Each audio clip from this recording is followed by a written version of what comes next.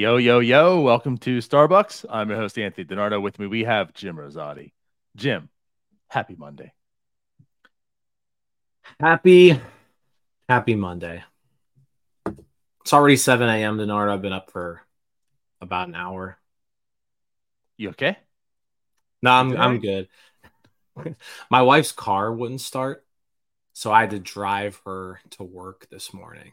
And so now I'm back. Got some coffee in my hand.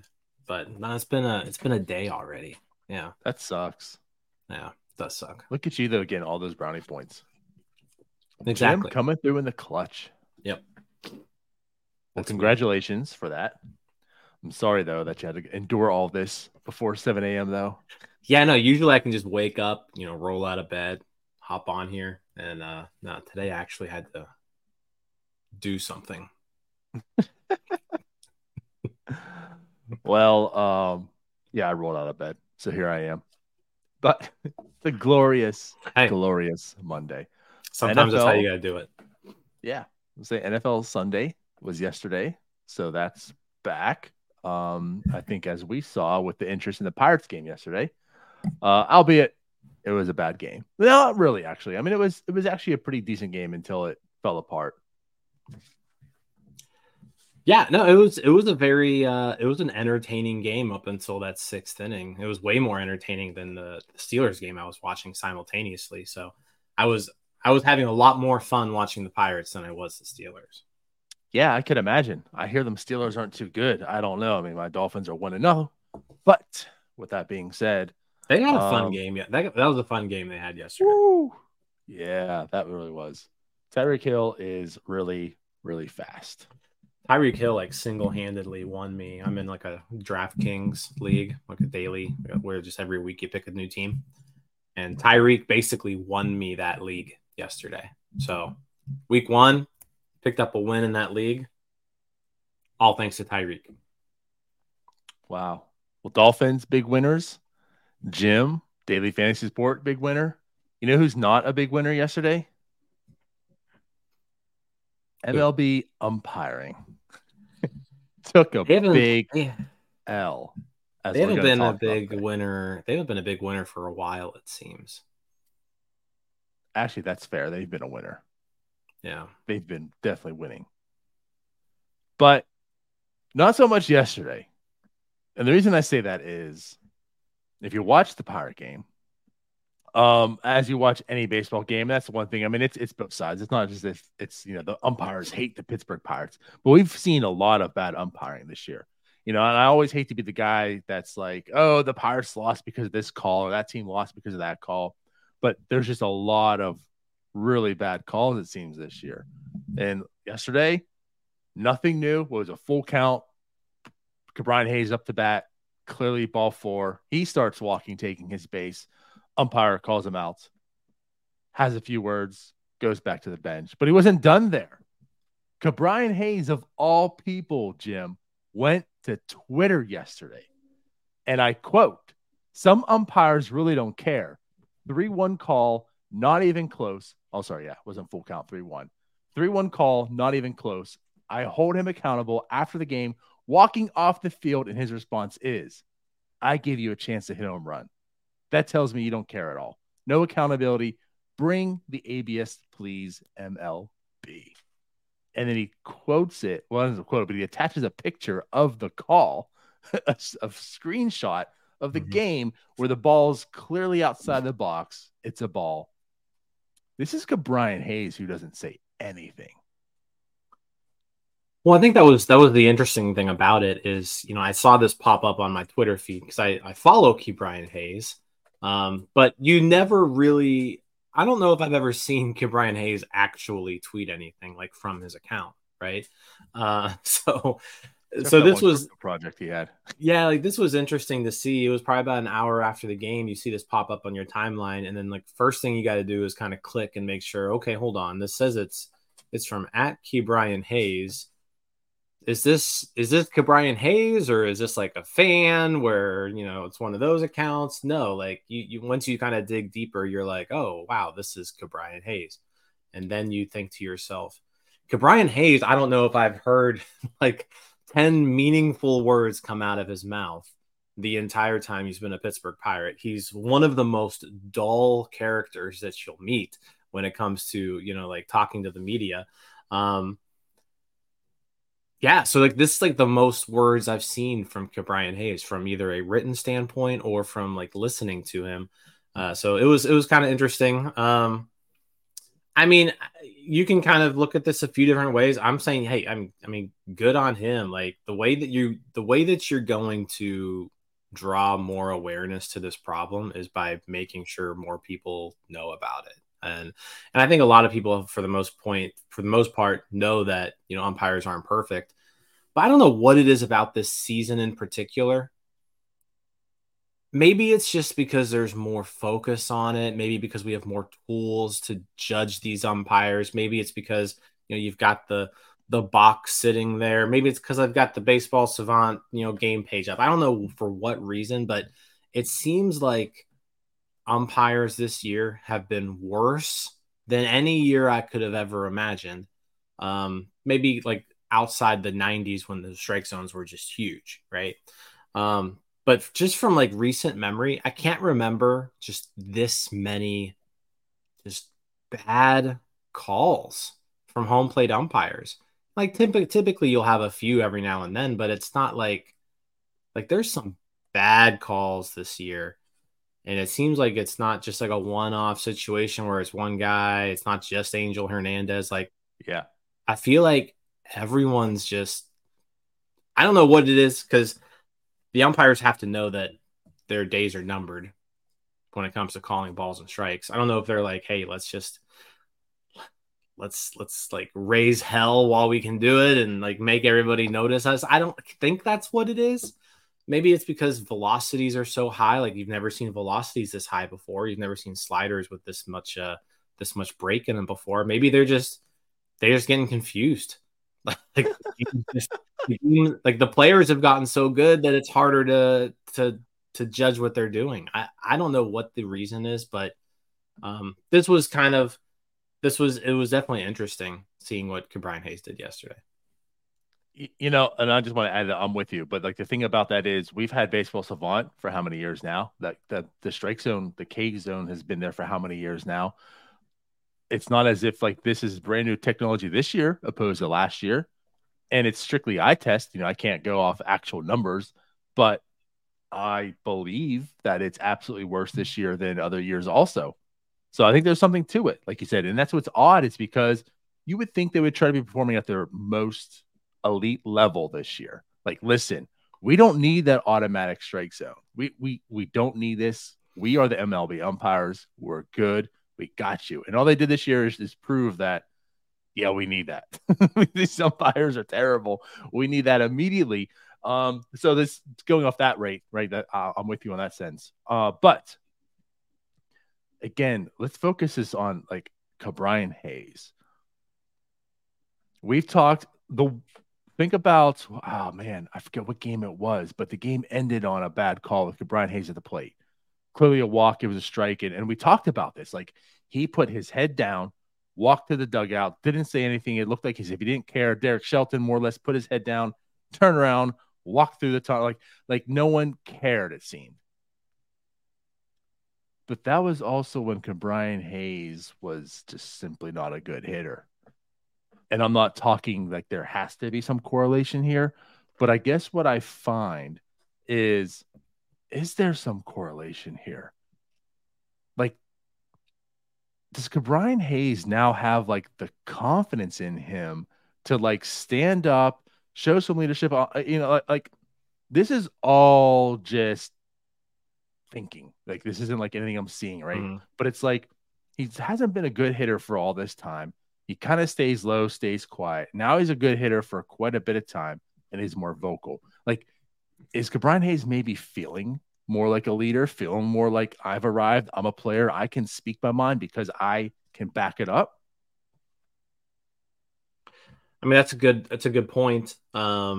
Leaders typically don't come from, the guys who are failing, right? Like if you're, I mean, even if you're just at your regular job at work, right? And you kind of think of like who's the leader among your peers at work, right? It's probably not the guy who or it's probably not the guy or girl who, doesn't perform well at their job, right? It's probably someone who performs fairly well. So that's a good point because yeah, you're seeing a different Brian Hayes on the field, right? You're seeing a much more successful Brian Hayes. You're seeing a more confident Brian Hayes, and maybe that is leading to him, at least feeling comfortable enough where he can go out and put something like this.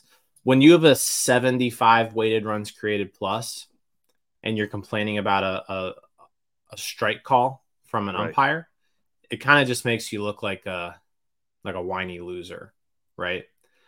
But if you're feeling it at the plate, you're hitting everything that's coming your way, and then you do something like this, you know, your peers tend to put a little bit more stock in it because it's like, this guy obviously cares. And he's one of the better players on our team type of deal. So yeah, I think absolutely that plays a part in it. Like, this isn't a tweet that Brian Hayes sends out 2 months ago. No, I don't think so.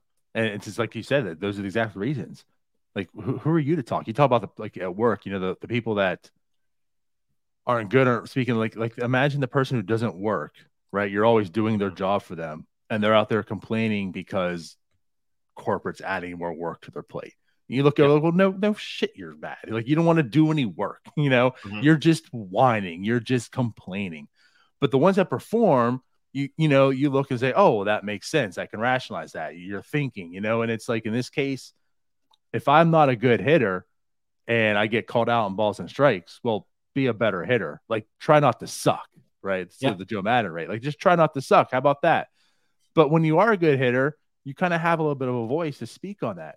And again, like, I'm not saying that's what Brian Hayes is doing here, but it's kind of intriguing.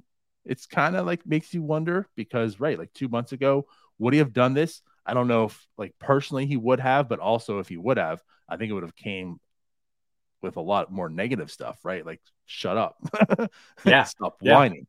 And now I don't think it's perceived as whining at all. He's challenging the umpires in MLB. Like, look, you guys got to do better. And that's what I find very interesting about this. Once again, you don't hear Brian Hayes speak for the most part. And he did in a huge way at this point in time. I mean, he's challenging his boss more or less. Like, it is the league, it's MLB. He is challenging them straight up. And he can do it now because since August 1st, he's batting 299 with a 140 weighted runs created plus. You know what I mean?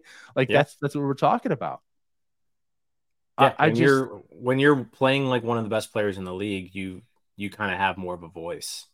And so the fact that he used it yesterday to address this is, yeah, it's interesting. It's almost like, hey, is this maybe like going forward? Are we going to see you know a more fired up Brian Hayes? We're going to see a more outspoken Brian Hayes, like more of like a leader. I don't know. But it was certainly like when it popped on the timeline yesterday, it was eye catching because it wasn't something you expect from him typically.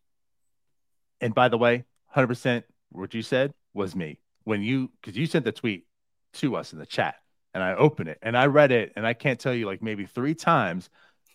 And my only mindset was, but where was he saying this? Like, I don't see it anywhere in like the post game notes. I don't see any quotes. Like, who said Brian said this? And that's what hit me. I was like, oh shit, Jim, this isn't a parody account. This actually is Brian Hayes. I didn't think it was him at all. Same as you mentioned. Like, when that happened, I thought it was some Brian Hayes account, right? Some fake account that's trying to quote what Brian was saying. And I'm like, wow, this came straight from the source. Never in a million years did I expect that.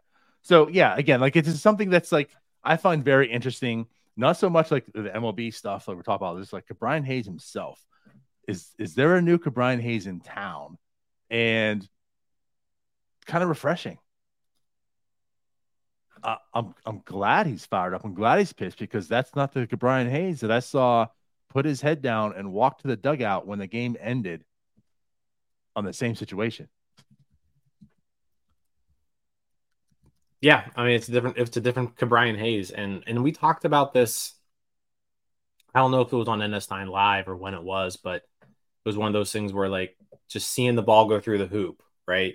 And the more you do that, you start getting confident. And he's now seen the ball go through the hoop quite a few times, and so he's got confidence now. And yeah, before, like I said, I don't think Brian Hayes has the confidence to even tweet something like this out because of like what would because you mentioned like if you tweet this out when you have a 75 weighted runs created plus and you're OPSing 650, the fans aren't going to have your back. The fans are just going to be like, hit better. Like it's one call, hit better, Right. Now it's a little different because he's kind of shown he's up there right now, among the best players in the game for quite some time. And yeah, when he talks now, you take it a little differently. Is he now taking over in Pittsburgh? Is he now the new Mr. Big Chest? I don't think he's the new Mr. Damn it. Hopefully Okay. he's not. He's Hopefully, not hopefully there's never a Mr. Big Chest he's ever not again. coming to spring training in a helicopter next year. All right. No. Okay, so maybe a little more personality from Grimes, but not that much personality. Yeah. Okay, fair enough. Anyways, yeah, again, I find this very interesting. But let's go ahead and move forward.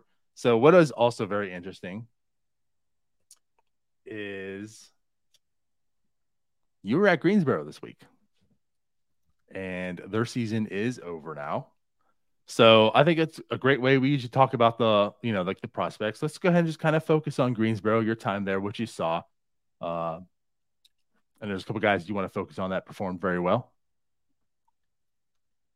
Yeah, so Greensboro was in Bowling Green playing the Rays affiliate this past week. It's not too far of a drive for me, so I went down on I was planning on going Tuesday and Friday. I wanted to see Thomas Harrington start and Bubba Chandler start.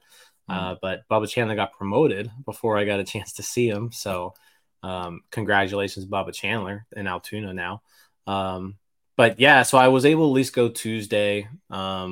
And really just main guys I wanted to see were Thomas Harrington and Termar Johnson. Those are kind of the two main guys. There's a few other semi-interesting hitters there for the Grasshoppers, but that's who I kind of went to see. Thomas Harrington, you know what? Interesting pitcher. Not exactly what I expected. Why's that? I thought the stuff was better. And I'm not gonna say the stuff was bad, but like I thought the stuff in particular, the fastball was better. For the most part, he was like 91, 92 the entire night. Now here's the interesting part is he was locating the fastball, where he wanted to, definitely when it got high, like when especially when he got up like 0-2 or 1-2, he'd throw a fastball above the zone and he was getting chases on it. So there was something about his fastball that made it look really nice, but hitters couldn't hit it. He ended the day with 7 strikeouts and 5 innings. And like I said, the fastball generated a bunch of swings and misses. His slider generated a bunch of swings and misses.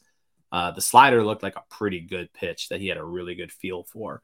But yeah, the fastball was kind of intriguing. It just wasn't overpowering by any means, but it was getting hitters out. It was getting swings and misses. I think the biggest thing to watch with Thomas Harrington as he kind of progresses through the minors is, that stuff's playing well in high A right now. And it's because he's got pretty good command of it. So now it's just, how will that stuff play moving forward as he progresses through the system? We've seen some of these pitchers that get called up and, with low 90s fastballs and they haven't succeeded, right? So You Very want to familiar with one of them. see, yeah. So you want to see. I don't know if Harrington's capable of adding a couple ticks to that fastball. I think that's probably best case scenarios. He changes that 92 mile an hour fastball to a 95 mile an hour fastball. You do that and you instantly, you know, are looking a little bit more interesting. But no, the command was very good for someone at that level. I think, like I said, that's the biggest thing moving forward with him is just he's going to have to pitch, right? Whereas you look at some of these other arms in the system, Jared Jones, Bubba Chandler, the stuff is so good with them that they can get away maybe with not having top tier command at times. Mm-hmm. Harrington's stuff didn't seem to me like it was good enough that he can't have that command. Like he's going to have the command if he wants to have success. And that's not like saying that Thomas Harrington's not going to be any good or anything like that. Like, I mean, there are plenty of pitchers out there who succeed with low 90s fastballs. It's just if you're going to throw like that, you've got to have a lot of other things going for you. And so far he does. It's just watch that going up the system. Right. Fair. Cool. And so basically, as we're talking, right, Greensboro season is over. So he does end the year with Greensboro, 85.1 pitches, 85.1 innings, 380 ERA. So yeah, I mean that's a pretty solid year. Does strike out a good bit, doesn't walk too many. So solid season for Thomas Harrington. Yeah, I mean, he basically ended up kind of right where you would probably assume that he would be. I was kind of surprised that they started him in Bradenton this year. You could kind of tell that he was better than those single A hitters that he was facing. High A was definitely more of a match for him. But yeah, solid season. Strikeouts were there. Walk numbers were low. He's doing well. You got to anticipate he starts next year in Altoona, and that's when things start getting interesting. Then you're getting into much more advanced hitters, and yeah, he's definitely on the radar though, like as someone to pay attention to once he hits Altoona for sure. Yeah. There's there's a little bit of intrigue and excitement for a lot of young pitchers, I feel like, in the system. Like there's not a whole lot upper level, but when you start looking lower levels, which it's right on the cusp, and some are, now in double A. But there's a lot of, again, intrigue, right? There's nothing set in stone, but there's a lot of young arms in this system coming up, and he's certainly one of them. Yep. All right. Then let's switch over. So you said you want to go there to also see Tamar Johnson. You saw him. He arrived. Yeah, so that was kind of fun. So Termar was my first time seeing Termar. He popped up in his first at bat. He walked in his second at bat, and then his third at bat, he hit just a bomb. And like I said, I always kind of say when I'm at minor league games, one of my favorite things about minor league games is just like you can just tell who's good and who's not. Like even if they're not having the best game, you can still just tell. And sometimes it's just like if it's a pitcher, it's how the catcher's mitt sounds like when it pops on a fastball, or when someone's like slider breaking stuff is just absolutely untouchable. You can kind of just tell. For hitters, it's like the sound the ball makes off of the bat, and for Termar, it's just a different sound. Like the crack of the bat when he hit that home run, it was the loudest sound I heard all night. It was pretty incredible, and he just absolutely smoked it. His swing is so violent. Which is crazy because he's such a small guy. Like he's listed at 5'8", 175, and like he might be that. Like I mean he's a small guy. But there's just so much violence in that swing. He gets the most out of every cut that he takes. And he absolutely crushed this ball. I think that's one of the interesting things about Termar coming out of the draft was, the hit tool was going to be so good. That swing that he has, it's not that he doesn't swing like someone who's hitting 300 and smashing doubles all over the field. And like that swing that's a power swing. Tamar Johnson is swinging like a guy who wants to hit 40 home runs like in a season. That's the kind of swing that he has. And the amount of lift that he has on it, it's so pronounced, like the uppercut in his swing. Like he's just able to generate this leverage from it. And I said it's just small levers. It's a short, compact swing, but at the same time, the ability to to kind of attack balls at the angle that he is. It's the dude has power. Like for someone that small, the amount of power in him, um, it's rare. Like you don't see guys that size with that amount of power. Yeah, I think that's like, I mean, we've talked about this before. That's what's really interesting. It's, again, like coming out of the draft or coming into the draft, you're kind of advertised one player. And then now that you're seeing him, it's kind of a different one. And it's like, where can this power come from? Again, like Jose Altuve and Ozzy Albies, right? Like two similar guys that are very small that hit for power. This dude's little, and he comes in and albeit like he's performing better now, but like it's not a high average dude. It's lower average. He has his strikeouts. He certainly has his walks, but the dude hits for bombs. And like you said about the swing, so like no Mitch Jeb from Tamar Johnson. We're not seeing No, any type of Mitch Jeb swing hitting for contact, no, getting on base. No. yeah, no. Mitch Jeb is just trying to get the bat to the ball. Tamar Johnson is trying to hurt that baseball and all of its family. Like it's And whatever vehicle it hits. it is a violent, violent swing. Yeah. Which again, you almost have to like he's got to be under control with that swing because especially once he gets higher and higher in the minors, he faces better and better breaking stuff. How is that swing going to play? So just another Mm-hmm. thing to kind of keep in mind. Right now, first off, he's walking at an incredible clip. I think he was the first teenager to draw 100 walks in a season since like 2005. Yeah. So like the dude has a great eye, which is good to see because when you swing like that and you've got that kind of power, pitchers are going to try to make you chase. They don't want to give you anything kind of right in your zone there.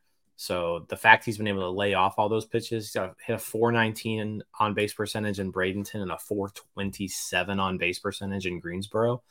That's wild. And then the slugging again has been impressive. The power is there. The batting average, yeah, in the 240s. So you kind of expect that to be higher, but again, with the kind of swing that he has, you can show he's kind of sacrificed that contact for power. And if you're going to get on base at a 420 clip, hell, you don't really need to be a contact hitter. Just hit bombs and get on base 4 out of 10 times. Yeah. Works No, I mean works for that's not me. it's not bad. And certainly, like I said, like he's a different player right now that I anticipated coming in. But doesn't mean he's a bad player. He's just a different player. But that does worry me a little bit. Now the strikeouts have come down, but like the walk rate's elite level. And like honestly, the power that he's putting up, I don't want to say elite, but like especially for his size and position, we're talking like close to elite type of power in He that sense. just turned 19 too. Like that's the other, Yeah, like he turned 19 in July. right, right, So there's this isn't all of his power. Like he's got more. He's got more right. coming. Yeah. I just don't want to attach the elites label to that yet. But Yeah. like that's where he's like trending, right? In that sense. But again, like the hit tool in itself, like being a 240 hitter, striking out 25% of the time, in the lower minors does worry me a little bit. That's something I certainly want to monitor. That's what that's his warts he presents, and that's what's gonna like prevent him from saying like right now, like Tamar Johnson is a dude, he's going to reach the majors. There's still some work for him. I would much rather see him at this rate be like a 20% strikeout rate or less. But like you said, if you're gonna get on base 400%, 40% of the time and have this type of power, you will be a dude. Yep. Yeah. So far, he certainly looks like someone who's on the trajectory of being a pretty good major league starting infielder. Yeah. Good Like deal. I said, maybe a different way than what we originally thought. I don't think we originally thought that the power was quite like this, and we thought the hit tool was better, and now it's the other way around. Yeah. If he could be like a 280, 290, 300 hitter, 10 Yeah, bombs. yeah, And now it's like, oh, he'll maybe be like a 230 hitter, but he's going to hit like 40 home runs at 4'11". yeah, yeah, exactly. All right. So that's really all you saw. I do just, I said we'll do this a little bit differently. And some leagues are ending right now. Altoona is still playing, but like I do just want to bring up Bubba Chandler also because that's a guy that you did want to see. You weren't able to see him because he went to Altoona, unfortunately. But Jim, he went to Altoona. He faced probably one of the better, I don't know, lineups overall, but certainly one of the better talents in that lineup overall. Mhm. And he just dominated, absolutely dominated it. Let's bring up Bubba Chandler because again, he probably has like maybe one more start to him So Bubba in Chandler's got Altoona. one more start, and I think the plan is to start Bubba Chandler on his 21st birthday, which is Oh, there you go. which is Thursday. So, The 14th. um, yep. So, but yeah, what a double A debut. No one has impressed me more, I think, from the Pirates minor league system this year as far as pitchers go than Bubba Chandler. He started off the year in Bradenton. Um, Very rocky. oh wait, he started off in Greensboro. Sorry about that. I was looking at the wrong thing. Started off in Greensboro, and he started off rocky. He didn't have the same success in Greensboro that he was having in Bradenton. He was still striking people out. He was walking people. He was giving up hits. And then really something just clicked for him where, it was right around mid-July or so. If Yeah, you July take 18th. July 18th on 9 starts, and this is including his start from this past week in Altoona, but 9 starts in his last 9 starts, he's 7-1 with a 1.66 ERA, 51 strikeouts, 13 walks. So the strikeouts went up, the walks went down. He's only given up 27 hits in 48 and 2/3 innings. Like he's basically been unhittable now for essentially 2 months. And he definitely earned that late season Double A promotion. I would imagine he'll start next year in Double A, but this puts him on a path now where, like, you thought maybe Bubba Chandler was going to take a little bit longer to develop than other guys Yeah. just because he wasn't a full time pitcher. But like with the way his stuff is, and if he's like figured out a feel for pitching and he's gotten his command down, this is a guy who doesn't need to be in the minors probably too much longer. Like, I'm not saying like starting next year or like middle of next year, but like you could see Bubba Chandler in the majors next year, like at this rate. Now it'd be like late in the season, but I think you can, and I think reasonably you're expecting him in 2025. But like he completely turned his season around, and he's now an extremely interesting pitching prospect, not just in Pirate system, but like in baseball overall. Yeah. Because the starting pitchers with his stuff don't just grow on trees. There's a reason why he was this first round talent, heading into the draft Mhm. with being a part time player and such. But you're absolutely right. Like we talked and like our biggest stress we had with him was don't look so much at the numbers. Like he is behind. It's going to be a lot of development for Bubba Chandler. You would like to see the numbers better, but like don't focus on just like his ERA and say he's a bust. He's behind. He's behind a lot of players right now, but he has talent. And with that said, you talk the numbers after July 18th. But before that, he had a 6.79 ERA. Like that's what we're talking about. Like that switch you're mentioning, he had a 6.79 ERA before that start. And like you mentioned, the past 9 starts is a 1 point. What was it again? 1.66 ERA in his last 9 starts. So he went from a 6.79 to that. Yeah, like yeah, something clicked. And that's what's huge about this. I'm with you. I don't know if I can like stamp like I'm the most excited about him, but what I'm most excited about him with is the fact of how quickly it might have clicked for him. Because you said that there is a scenario, like there is this actual scenario where he could be in the majors next year. It's not highly probable, but there certainly is. And I would have expected, even like from the draft, it's going to be maybe like a late season 2025 call up at best.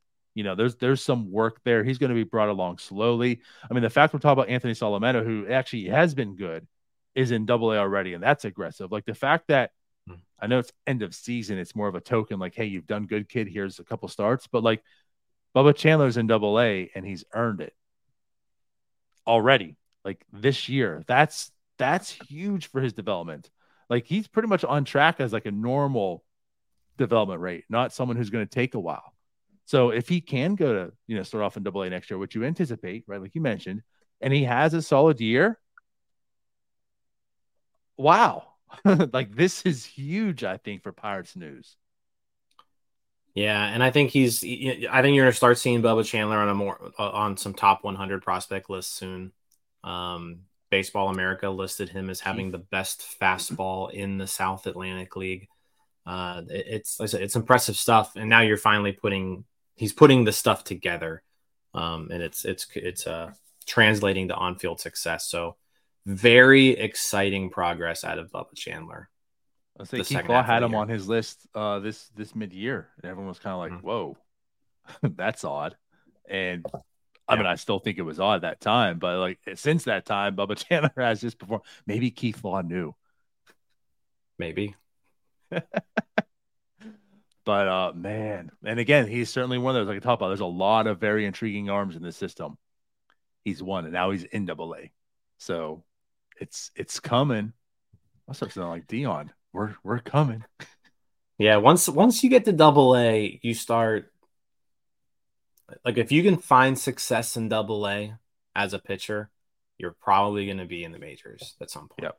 It's just a matter of like when at that point. But so yeah, a really, really great Double A debut for Bubba Chandler. He's got one more start left in him, so hopefully he kind of replicates that, and then you feel really, really good about him going into next year. Yeah, and like you said, it'll be on his birthday likely, and he's just turning 21. Like the dude's young still, and this is where he's at. So very excited. All right. Was there anyone else that you really want to talk about? Not really. Okay. Yeah, not really. Then let's go into our series preview. So the Pirates do have a series against the Nationals. It is a 4-game series, and two really non-inspiring type of teams playing each other. And I would say, sometimes in these type of series, like you don't have the spoiler to it. You're not going to like try to beat a team like the Brewers and such. But there's also not any like draft implications for the most part because the Nationals can't get a lottery pick this year. So it's not even like you're looking for a suck off because like it's not going to change anything in those standings for the most part against each other, I should say. But yeah, I mean, again, there's nothing much for each team to really, really play for. It's two not really good teams. I don't know. What is your take on this series? Yeah, I mean, the Nationals aren't necessarily playing good baseball right now either. They just lost a series to the Dodgers, which is, the Dodgers. They're coming off a 4-game sweep where the Marlins swept them in 4 games. They split a 2-game series with the Mets. So like just they're not playing the best of baseball. Pitching seems to be a main problem. They're giving up a lot of runs here lately. So hopefully, you kind of go into this thinking that, hey, maybe the Pirates bats can wake up a little bit. They had a pretty good game. I feel like the bats did okay down in Atlanta. Like that wasn't really the problem with that Atlanta series. And I don't really know if there was a problem with the Atlanta series. It was just they ran into a buzzsaw. and they lost 2 out of 3 to a better team. So I feel like the Pirates are, they're playing good baseball right now. The Nationals are not. Yeah, you hope that the offense can take advantage of this Washington pitching staff that hasn't been great lately, and go from there. So I mean, it's a 4-game series in Pittsburgh at home. Yeah, it's going good. The Nationals aren't too interesting. I mean, C.J. Abrams is having himself a pretty decent season. So it's nice to see him kind of develop as a defensive player. The bat's still coming around. It's just this Nationals team is a rebuilding team. There's a lot of guys on here that probably wouldn't be on major league rosters. This Nationals roster has a lot of guys like the Pirates roster. I would almost compare this Nationals team to like last year's Pirates team. That's a good call. Where it's like they've got some interesting young guys, but for the most part, it's a lot of guys that probably don't really belong. And like I don't know who Travis Blankenhorn is, but Travis Blankenhorn is apparently the Nationals starting left fielder, right? I don't know who the hell that guy is. So like there are types of players like that, but then there's CJ Abrams, there's Luis Garcia, there's Keibert Ruiz, Lane Thomas, like guys that we've heard of for a little bit. But yeah, there's nothing really interesting about this Nationals roster on either side of the ball right now. So yeah, you hope that the Pirates can go out there and put together a good series. Yep. One thing I do want to mention, like you said, like the pitching isn't that great, and that's you look at the starting pitching, the relief pitching. The relief pitching is kind of in the middle of the pack since the trade deadline. But as far as the hitting goes, bottom. Starting pitching, bottom. Relievers, kind of middle of the pack. But hey, there's a guy named Patrick Corbin that's going to start, and he's been very, very, very, very, very bad, except when he plays the Pirates. That's true. I don't understand it, man. Yeah. This year, this is one game, 5 ERA in that one game. But in 2021, a 1.76 ERA. 2022, a 2.03 ERA against the Pirates. Like Patrick Corbin is awful. And then when he sees the Pirates, he is a Cy Young candidate. So something that kind of just pique your interest here. Don't think this game is like an automatic win because Patrick Corbin's up. Because if you felt that way, and hey, if you're a daily fantasy sports player and you also feel that way, Patrick Corbin has probably lost you money doing so. So just kind of thrown out there because the Pirates apparently like can't hit Patrick Corbin when he's pitching. But outside of that, like there's really nothing interesting until Josiah Gray on Thursday. He's like their better pitching prospect. He'll be, well, not really prospect anymore, but young arm, young talents. He'll be pitching against Mitch Keller. So like their best is probably facing Mitch Keller. So that's one that you hope that you can walk away with a victory as well. So I don't know, man. Like you said, it's two not really good teams, but like when you look at them right now, I definitely feel more confident in the Pirates. I mean, it could be a split, but I could easily see this being a 3-1 Pirates win this series. And I'm going to go ahead and go with that. We do make predictions on here, and I'm going to say Pirates take 3 out of 1, 3 out of 4. I'll take 3 out of 1 is that would be impressive. You're not going to get too many top draft picks going 3 out of 1. Yeah, no, I'm also with you there. Currently, I mean, obviously there's some TBAs on the schedule, but Quinn Priester is also Fangraphs has Quinn Priester listed as the probable guy for Wednesday. I don't know if that's going to happen or what, but I think it is, and me and Connor talked about this on the post-game show yesterday. You're probably going to see Quinn Priester here soon. So this is maybe an opportunity to do it. 4-game series. You don't have an off day. Maybe you want to give somebody an extra break. This is kind of lining up into Quinn Priester territory if you want to give him another shot. And also it's against a team that maybe you can kind of ease into a little bit. It's not necessarily the most talented lineup that he's going to face in the majors. So maybe an opportunity to see Quinn Priester this series, but no, you hit the nail on the head. I mean, Patrick Corbin's going to start tonight for the Nationals. Andre Jackson, it's his turn in the rotation for the Pirates tonight. So I don't know if he's going to start. He's going to follow. He's going to be a bulk guy. I don't know how that's going to work. Right. But yeah, Jackson. We basically have one starting pitcher going this series. I guess Oviedo technically would line up too, but I think they're trying to do that extra day is what it seems like. So, yeah, I think the Pirates can take 3 out of 4. They're probably the better team right now, the way that they're currently constructed. They're playing good baseball. I was actually kind of encouraged with how they played in Atlanta. I think, like I said, I think they played well down in Atlanta. It was just, like I said, the Braves were just the better team. So if they can keep playing like they did this past weekend, they'll win 3 out of 4 here. I'm with you. They've been playing good ball for quite some time. So that's why I'm pretty confident in that too. Yep. It's not the greatest team. They're not performing that well. Pirates not the greatest team either, but they're certainly performing right now. And they, like you said, they're certainly a year ahead. You know, we could argue where they should be and who should be up here and performing or whatever, but they're certainly a year ahead. I mean, it's almost like the 2023 Pirates playing the 2022 Pirates this time, and you would absolutely assume the 23 Pirates would defeat them. So, yeah, 3 out of 4. I'm looking here for, and not too much else to really add to that. I guess we do have some questions. So, yep. Mark says, when does Nick Gonzalez come back? Like, that's something else to kind of talk about in this sense. I would love to see, and his next one here with David White, Henry Davis too. I would like to see Nick Gonzalez up here for Alika Williams. We kind of talked about that. Nick Gonzalez has been performing quite well in AAA. Alika, obviously, we see is not performing well in the majors right now. So I'd like to see that switch, but also Henry Davis could be back. And I'm not sure how it does, speak for the outfield defense, but for the bat, that could certainly help out. He came back in Indianapolis in a big way. He just hits balls all the time. He gets on base and sends it over the fence right now. So I think he's ready. Yeah, I mean, they had him play Saturday. He did not play yesterday. Oh, he did play yesterday. He went 3 for 3 yesterday. Never mind. Yeah.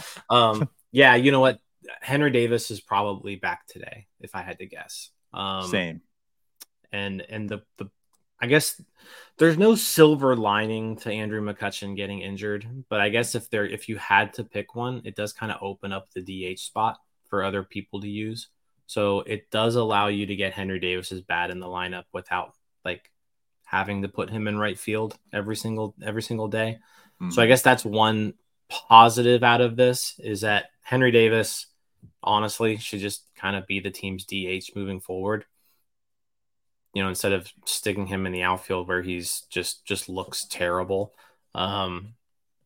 He doesn't need to learn right field right now. Let him learn right field in the offseason. If you can get his bat in the lineup, I'm cool with that. But yeah, I think Henry Davis, you see him back today. Nick Gonzalez, I don't know.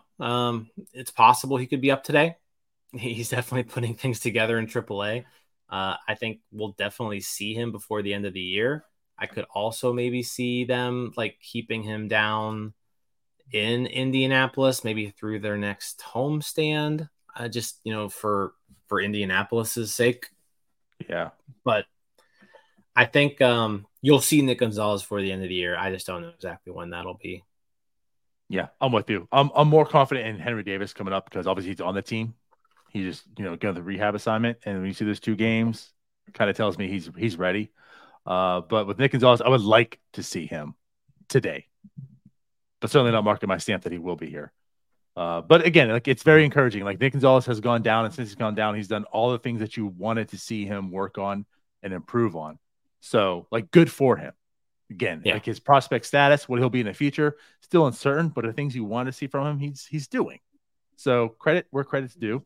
And I would love to see him finish out the year in Pittsburgh and just kind of see like how that has translated, and then heading into 2024, it's a big year, a lot of decisions. So good on Nick Gonzalez, at least.